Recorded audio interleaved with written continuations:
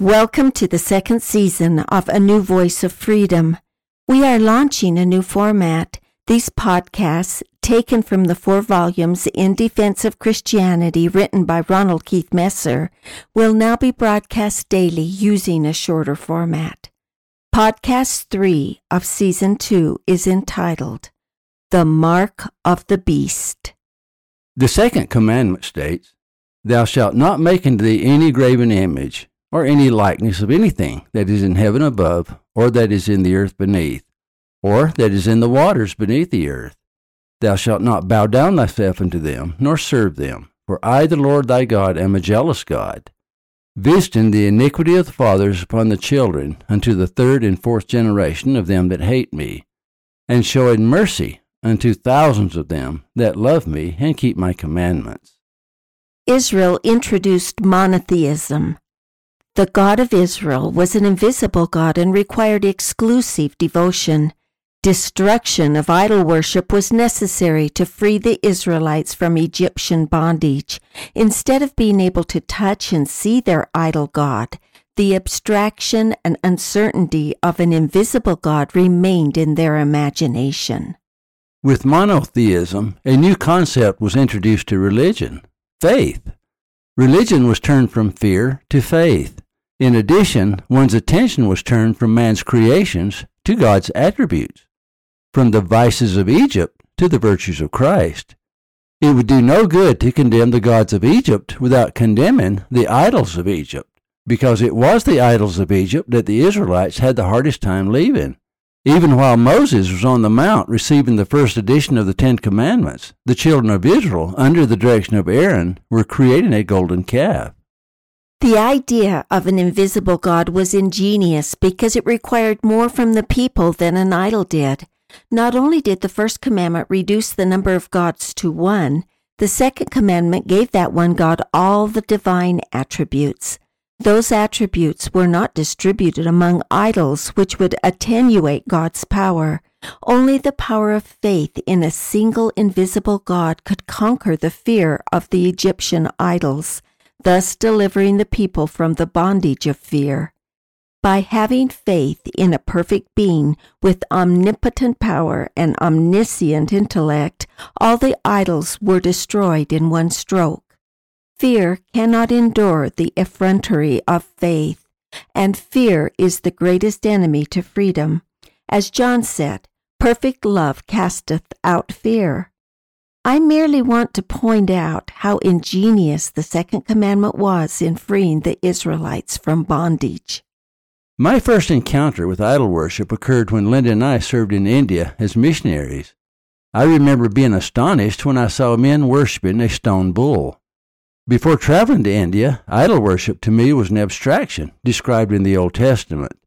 The image of the bull is common in India and goes back thousands of years. In the ancient city of Hampi, the 500-year-old stone bull carved from a volcanic rock is an exquisite work of art. In KGF, in a large field boasting of 850,000 idols, the image of the bull stands 3 stories high. In recent years, another Indian god, Ganesh, also of ancient date, has become increasingly important.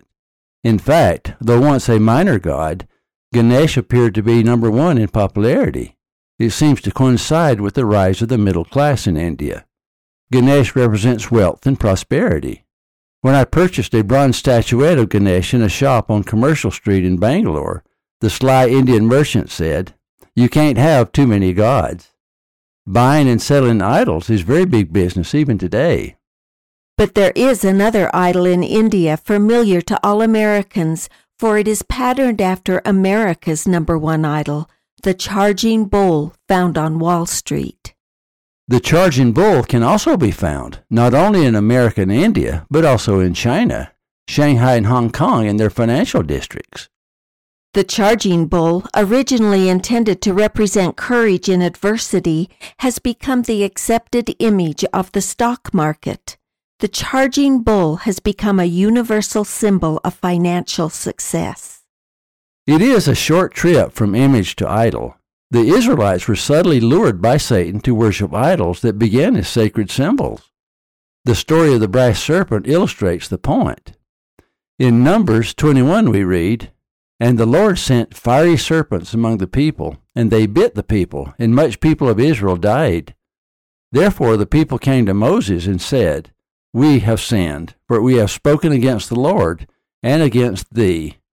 Pray unto the Lord that he take away the serpents from us. And Moses prayed for the people. And the Lord said unto Moses, Make thee a fiery serpent, and set it upon a pole. And it shall come to pass that everyone that is bitten, when he looketh upon it, shall live."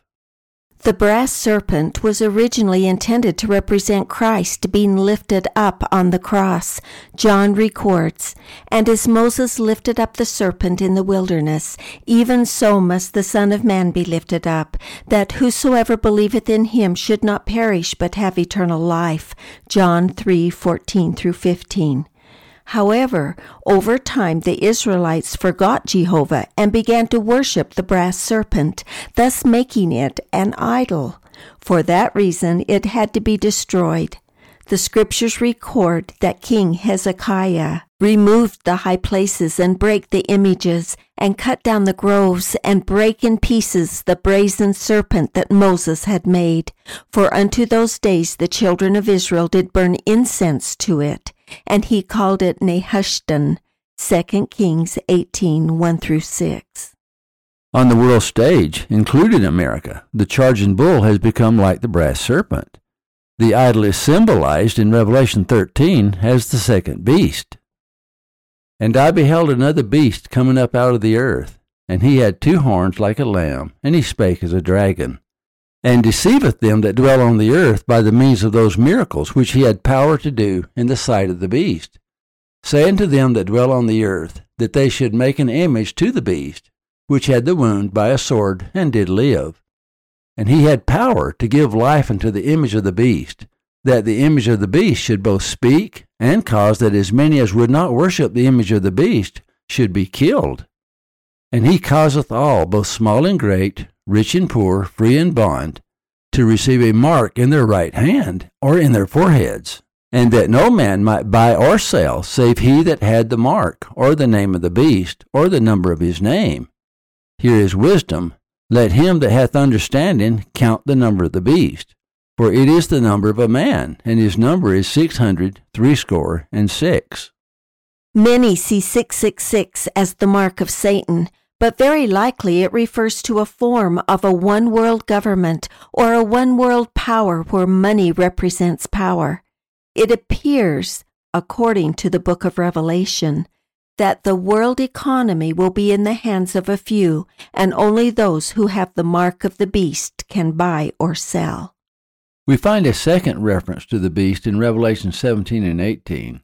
In 17 we read, "I saw a woman sit upon a scarlet-colored beast, full of names of blasphemy, having 7 heads and 10 horns.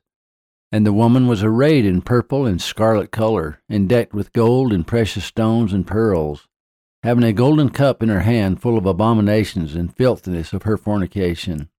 And upon her forehead was a name written, Mystery, Babylon the Great, the mother of harlots and abominations of the earth." John adds, "And the woman which thou sawest is that great city which reigneth over the kings of the earth." In Revelation 18, John describes the collapse of the world economy, called Babylon. "And I heard another voice from heaven saying, Come out of her, my people, that ye be not partakers of her sins, and that ye receive not of her plagues. For her sins have reached unto heaven, and God hath remembered her iniquities. Therefore shall her plagues come in one day, death and mourning and famine, and she shall be utterly burned with fire. For strong is the Lord God who judgeth her." We think of idol worship as something done in ancient times and has nothing to do with our modern economy. Idol worship has always been with us, and like the ancient Israelites, we too take that which was once holy and turn it to an idol. We worship the creation rather than the Creator. We worship the law rather than the lawgiver. John predicts the downfall of the world economy. "And the merchants of the earth shall weep and mourn over her, for no man buyeth their merchandise any more. the merchandise of gold and silver and precious stones and of pearls, and fine linen and purple and silk and scarlet, and all tine wood and all manner vessels of ivory, and all manner vessels of most precious wood, and of brass and iron and marble, and cinnamon and odors and ointments, and frankincense and wine and oil and fine flour, and wheat and beasts and sheep and horses and chariots and slaves and souls of men. Gold and silver do not have to be beaten into animal images to become idols. They can take the form of cars, mansions, and other material things. Satan cares nothing about money. He is after the souls of men. Thank you for listening. Watch for our next podcast. In Defense of Christianity is available at ronaldmesser.com.